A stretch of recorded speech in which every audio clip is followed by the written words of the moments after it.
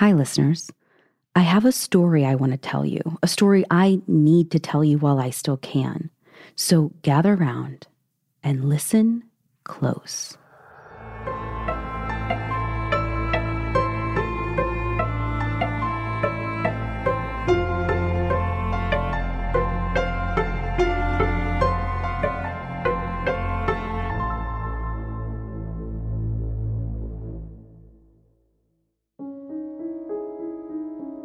I'm writing down everything, every last thing that has happened up to this point, because if I don't write it down, I can't be sure it's all real.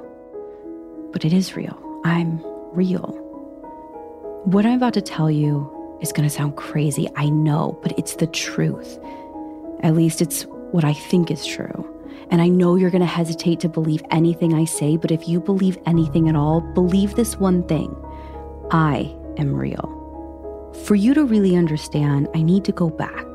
I still live in a small apartment with my roommate, Jamie. I go to a community college not far from home, currently just working my way through an undeclared major. And I also work part-time as a barista at a coffee shop. I guess I used to do all of that stuff. It's been 3 months since it first happened. And since then, I've dropped out of school, I've quit my job. And as this whole thing got worse, I left my apartment less and less, and I don't even leave my apartment at all anymore. So 3 months back when things at least seemed normal, is when I first noticed it. I was leaving my apartment to go to work for my morning shift, just like I always do. It was around 8 a.m. when I left, like prime rush hour, so the streets were busy and filled with people. I barely live like 5 blocks from the coffee shop, so it's just habit for me to walk there each morning. So on this day, I'm about 2 blocks away from the shop and waiting for the traffic light to turn while I'm on the corner. As cars slow down, the cross light turns green and I start to move among the group of people crossing the street. And just as I was halfway across the road, it happened. I was crossing and I happened to look up from my phone and saw someone coming from the opposite direction. Now, we're separated by a crowd of people, but I recognized this person instantly. They smiled and waved, and instinctively I waved back. It was casual, like how you would greet anyone that you knew while walking down like a hallway to class, or in my case, on your way to work. It was over in less than a second. In that time, all I did was smile and wave to this familiar face, except it wasn't a familiar face at all. In fact, I can tell you now with absolute certainty that that person was a complete stranger to me. And now I know what you're thinking, like, oh, this happens to me all the time. You confused a stranger with someone you knew. And that's just what I told myself back then too. But this wasn't that. It was more like, I guess like reverse deja vu is the best way to describe it. Like, with deja vu, how you get stuck in this feeling of half remembering, like some memory lingering in the back of your mind, but you just can't make it out. Well, this was the exact opposite of that.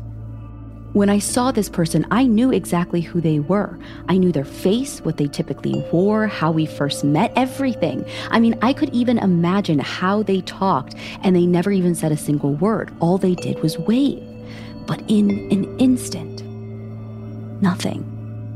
I could not remember them. And this is what I mean. It wasn't like deja vu, the I barely can't remember feeling. I couldn't remember anything. And I'm not just talking about their name. I couldn't even remember what they looked like. And this was only 6 seconds ago? Probably even less than that. As soon as I realized that I couldn't remember, I whipped around to try and see them again, but whoever it was had disappeared into the busy crowd. So I kind of wrote it off and I continued on my way to work. Nothing weird happened for a couple of weeks after that. I went on with my normal life feeling normal. I went to work, I left for class, I came home, and that was it. I never saw that person again, not at the traffic corner or anywhere else. That encounter stuck with me though. And I'd think about it now and then, and each time I'd just try and put the thoughts to rest with some lazily stitched together rationale. And for a moment, I think I had almost forgotten about the entire thing completely. And that's when it happened again. This time I wasn't crossing the street. This time I was at the coffee shop working. It was midday, right before my shift ended. It wasn't that busy, but mostly we just have a few customers who come in, order one drink, head to the lounge area, and then hang out for a half an hour or so. So I'm going around table to table, checking on those who haven't ordered anything yet to see if there's anything that they needed. There was this group of teenagers near me that were being kind of obnoxious, so I made a very conscious effort to try and avoid them, going all the way to the front of the store near the street corner window. And at a table there, I saw my friend Allison working on a laptop. So I said something to the effect of, hey, Allison, I see you come in, whatever. And I remember Allison nodded basically to the table behind me, making a joke about the loud kids. And without even looking, I just kind of laughed and said something like, oh, it's, near the end of my shift, basically saying that we're going to be someone else's problem now. So Allison ordered a drink for me, and after writing it down, I went back to the back to make it. And I had just finished when I suddenly felt cold. The hair on my neck and arms stood on end as this terrifying realization crept into my mind. I turned my head backwards. I looked across the store, past the counter, past the lounges, and past the high school teens still at their table to see an empty spot near the street corner window. That empty spot was the same one where Allison was just sitting, or at least an empty spot where someone or something sat. Because here's the thing, I never knew an Allison. Who was Allison? I'm not joking when I say I couldn't remember even the slightest discernible feature. How old were they? What was their hair color? Did they even have hair? I can't remember if Allison was even a guy or a girl. I had just spoke to this person like they were my friend, and now I remember nothing. The only reason I can even remember that name was because it was still in my shaking hands as I held the freshly brewed cup of coffee. And stained on the cup was the name that I had written in black ink only moments before. Allison. I was fully panicking at this point, and I can't remember exactly what I did after that, but I'm pretty sure I forgot to clock out of work. All I know for sure is that I got out of there as quickly as I could, and I went straight home. The next thing that I clearly remember is standing in my apartment, paralyzed basically, with my back leaning against the front door. And I felt like I was starting to calm down, but my heart was still really beating fast. So I forced some long, slow breaths, just telling myself, breathe in and out, breathe in. The knocking on the door flew my heart into a flurry all over again. And I jumped, but there was something about the way I was leaning against the door. I sort of hit my head. And from the other side, I hear my roommate, Jamie, startle. And she's yelling, asking if I'm okay. So rubbing my head, I open the door and chastise her basically for knocking. I mean, I get that it's her house, but where was her key? And Jamie, always being the smartass, was yeah, I do have a key. It's just one I may or may not have forgotten at home. And then she picked it up from this tray on the front table in our living room. And I tried to make a joke about her bad memory, but I don't think I could play it off super well. There's obviously something about my appearance that was giving me away, because Jamie just looked really worried and asked if I was okay. She just said, you look really messed up. So I sat her down and I tried to explain everything. What happened at the coffee shop, what happened that time before that in the street. And I tried to convey to her how it felt knowing something one moment and then the next having those memories just stripped from your mind. But I knew she didn't get it. She made a joke. She's oh, sounds like me on a math exam. And I know she was trying to make me feel better, but I didn't find this amusing at all. I just told her, listen, I'm not kidding here. This is serious and I'm freaking out. She tried to talk me down, but she was I don't even know what we're talking about here. Are we talking aliens or government mind control? And at this point, I just got so frustrated. Clearly she wasn't taking this seriously. So I got up to leave the room, and obviously that got her attention. She got very serious then, was okay, listen, I want to help, but I don't know what to do. And I didn't blame her. I didn't know what to do either. There was just this long, pregnant pause between us. Neither of us were what you would call equipped to deal with a situation like this. Basically a kid at their first day of school. I was lost, and I was looking to Jamie for an answer. And so then she looked at me and she said, my grandpa, as he got older, he'd get confused and mix stuff up a lot. Like he had Alzheimer's and it made him forget stuff, daily stuff, like all the time. And that's when I cut her off and I was like, wait, you think I have Alzheimer's? And now I'm like really freaking out because before it was a weird memory thing, but now to think that my brain might actually have a disease is terrifying. And I know she doesn't think that I actually have Alzheimer's, but this was the first time that I was actually coming to the realization, like there might be something more serious going on. And that was a scary thought, but I don't know what's more terrifying. The idea that I might have an actual brain disease or something that I couldn't even begin to understand. I scheduled an appointment. Nothing serious or anything, but just like a regular checkup. My school did them basically for free, so it made sense. And I won't lie, the closer it came to my appointment, the more stupid I felt for even scheduling it. It had been a week at that point since the whole coffee shop thing, and I hadn't had a similar incident since.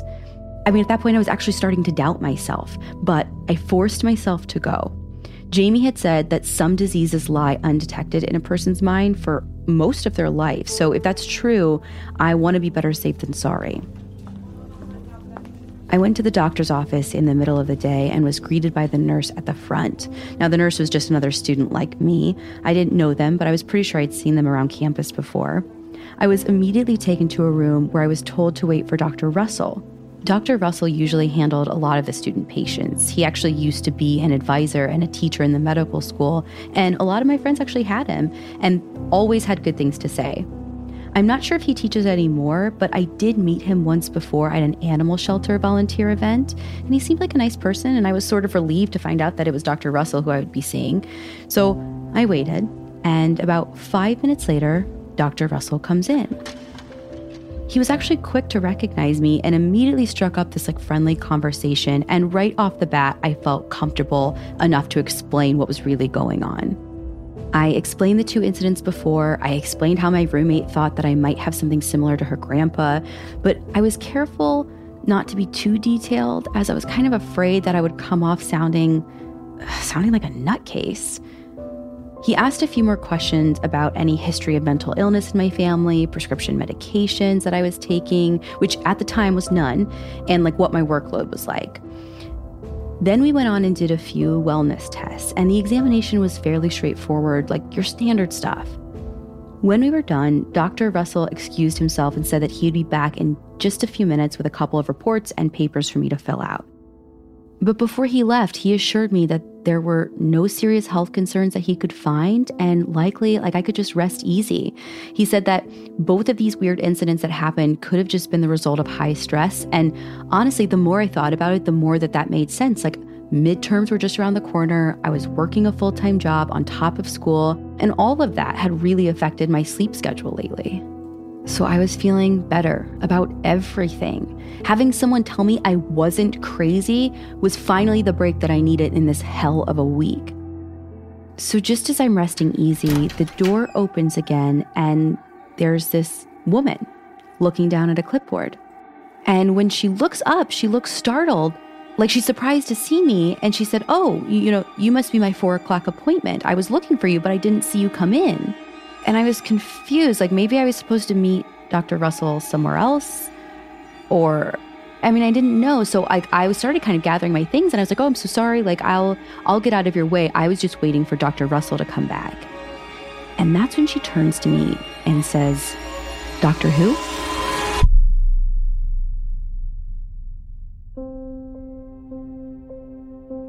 I was just about to respond, and then my heart sank. It's happening again. I couldn't believe it. I didn't want to believe it. I tried to remember, and I tried to shut up that part of my brain that was screaming the truth. I tried anything not to believe it. But I knew Dr. Russell wasn't real. As I'm spiraling in my head, the doctor interrupts again and asks me if I checked in at the front desk and who let me in there. And I try to mumble out a response, but that's when I realized that I couldn't even remember the nurse at the front desk that let me back here. And I could feel this doctor eyeing me, so I just came up with something quick. I just said, oh, I thought, I didn't know how to check in. I thought we just came back here and let myself in. I'm so sorry. And she says, oh, no, it's fine. I'll get one of the nurses and let them know that you're here. You just make yourself comfortable. The new doctor was named Lindsay Turner, and I think she's real. I can even remember her now, and more than just her name. And though my thoughts were scattered at the time, I remember most of that checkup, and I even saw her later around campus. So it feels real. But it was weird going through almost the exact same motions twice. I told her everything, but I made up my mind that I would leave out the part about Dr. Russell. I don't know why I didn't tell her, but I didn't. Honestly, probably because it scared me too much to even think about. And at the end, Dr. Turner came to the same conclusion I had heard before, that stress and little sleep were playing tricks on my mind, though now I was kind of less convinced that was really the case. She prescribed me some sleeping medication, but I didn't even bother to look at the note. Instead, I shoved it in my pocket and got out of there the minute we were done. When I got home, Jamie was already there waiting to hear the news, but neither of us expected the story that I was about to tell. Jamie didn't know what to say when I finished, and, God bless her, she was trying to be nice, but she just said, well, why don't you do what they said? You take the medication that they gave you, maybe you do just need some rest. But I was so over this. I know it's not rest at this point. There is something going on. There is something real happening to me. Jamie was quiet for a while, but I could tell that it was starting to finally sink in. And she asked, are we sure this Dr. Russell guy wasn't another doctor? Or worse, what if it was some kind of creep just pretending to be a doctor? But I just shook my head. It's not a matter of if he was a doctor or not. He wasn't real. Just with these other people, I was talking to him. I had memories, but then when he was gone, just snap, all of it was gone. And that's when Jamie asked me a question that I hadn't thought about. She said, that's the part that doesn't make sense to me. You said that when it happened before, you couldn't remember anything about them. How can you remember this guy's name? You said that you even remember volunteering with him at the shelter. And Jamie was right. I didn't think of it then, but something had changed. This time, I still retained some memory of that person, but I also had different memories. They're not the real memories. My head hurts as I'm trying to work through this to even tell you this story, because I can remember him being at the shelter with me, but I also remember him not being there. And I don't know which memories are real. I could feel it, but why couldn't I remember him and not others? And I just keep thinking about that over and over, and I still don't know for sure. I have theories now, but at this point it's kind of all speculation. There was going to be no resolution just sitting on the couch with Jamie. She tried her best, to make me feel good. She said, whatever this is, it's going to pass and things are going to get better. But in another week, it happened again. This time, I was in class sharing notes with another classmate. I think his name was Kevin. Anyways, after class, when we were all dismissed, I realized that Kevin wasn't any classmate of mine.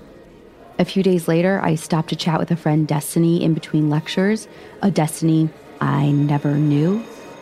More and more, I had run-ins with these fake people, to the point where it was becoming almost a daily routine.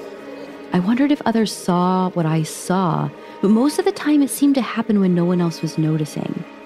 Sometimes I've asked a few people and they told me they saw me talking with someone, but either because of where they were or where they saw us or some other reason, they never could describe the person that I was with. I tried several methods to stop this. At first, I was like, okay, I'll just talk to less people, but it's hard to shut out someone who you genuinely believe is your friend. Jamie was relentless about me trying the sleeping medication, so finally I tried it, even though I was super hesitant because, I didn't think that they were going to work, and sure enough, the very next day I bought a magazine from a friendly street vendor who never existed. For a while, I thought maybe embracing it would make it go away. But things started to get more serious. One of my managers at work told me to toss out some bad milk. When my real boss caught wind that I had thrown out a week's worth of good milk, they were far from happy. Shortly after that's when I decided to quit my job. If I didn't, it would have only been a matter of time before I was fired for a similar incident. As it got more frequent, it also got stronger. Sometimes the fake memories would be so elaborate, I could remember months or even years of reunions and get-togethers, parties, like you name it. Most longer memories I would forget entirely, but some lingered even after the fact. I can still tell the fake ones apart when I look back on it, but when I'm in the moment, they're the only thing that I can recall.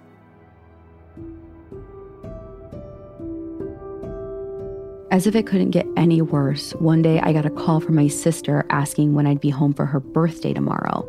With everything going on, I had totally forgot that I promised her I'd be coming down early to spend the night. So I haphazardly packed my bags. I emailed all of my professors saying I'd be absent from class the next day. And I lived about 5 hours from home. So, I was in a mad rush to get on the road. I texted Jamie that I had to leave suddenly for my sister's birthday tomorrow and that I was going to be taking the car. 2 hours later, Jamie saw my message and immediately called me back to inform me that I was an only child. And, at first I thought it was a cruel joke, like her just making light of the past couple of really shitty weeks. But she insisted. She would not let up. We were arguing, full on arguing for 20 minutes. I was yelling, but she had the brains to tell me to pull over and, quote, see if it passes. And I didn't want to listen, but I did. I pulled over. I tried calling my sister, but it goes straight to voicemail. She's not responding to my texts. At this point, I'm getting impatient, but more than that, I'm getting really freaked out. And after 30 minutes, my real memories started coming back. And I texted Jamie to tell her I was on my way home. It never got any better. My grades failed as I became too focused on studying for classes I was never in and doing homework assigned by professors I never had. I started keeping a printout of my class schedule on me at all times, and I would religiously check every single hour. But even then, I was distracted away from my schoolwork by clubs I never joined and volunteer events I never signed up for. More and more, I cut away from any sort of social life that I knew. My class schedule grew to a daily planner. And since I was liable to suffer more fake memories throughout the day and make non-existent plans, I always made my schedule 24 hours in advance. And no matter what, I was never to deviate. This became an issue when teachers canceled a class or moved rooms last minute. My absences and late work started to pile up to the point where school was just impossible. And that's when I had to drop out. I stayed at the apartment most of the time, almost all my free time. Though I didn't have a job, I could still pay my share of the rent out of my savings. And I prayed that would just last me long enough till I could get control of my life again. Jamie was understanding, but became worried when I would stay in the apartment for days on end. But to me, it was just the only logical choice. Outside, my mind could play tricks on me, but inside I was safe. I've learned never to answer the door. Delivery guys will knock on the door saying my order's here, but I have to force myself not to listen. To sit still, just let it pass. I keep my phone off too. There's too many fake callers. I mostly just keep to my schedule now. According to my planner, I'm going to write down everything that has happened up until this point and post it online. I don't plan to deviate from the planner, so that's what... I can't open that. I know it's not real. I can tell when they're not real. But they're talking. It sounds like Jamie. I think she's saying that she forgot to take her key to the apartment again. But I know I can't answer. Our apartment only has one bedroom.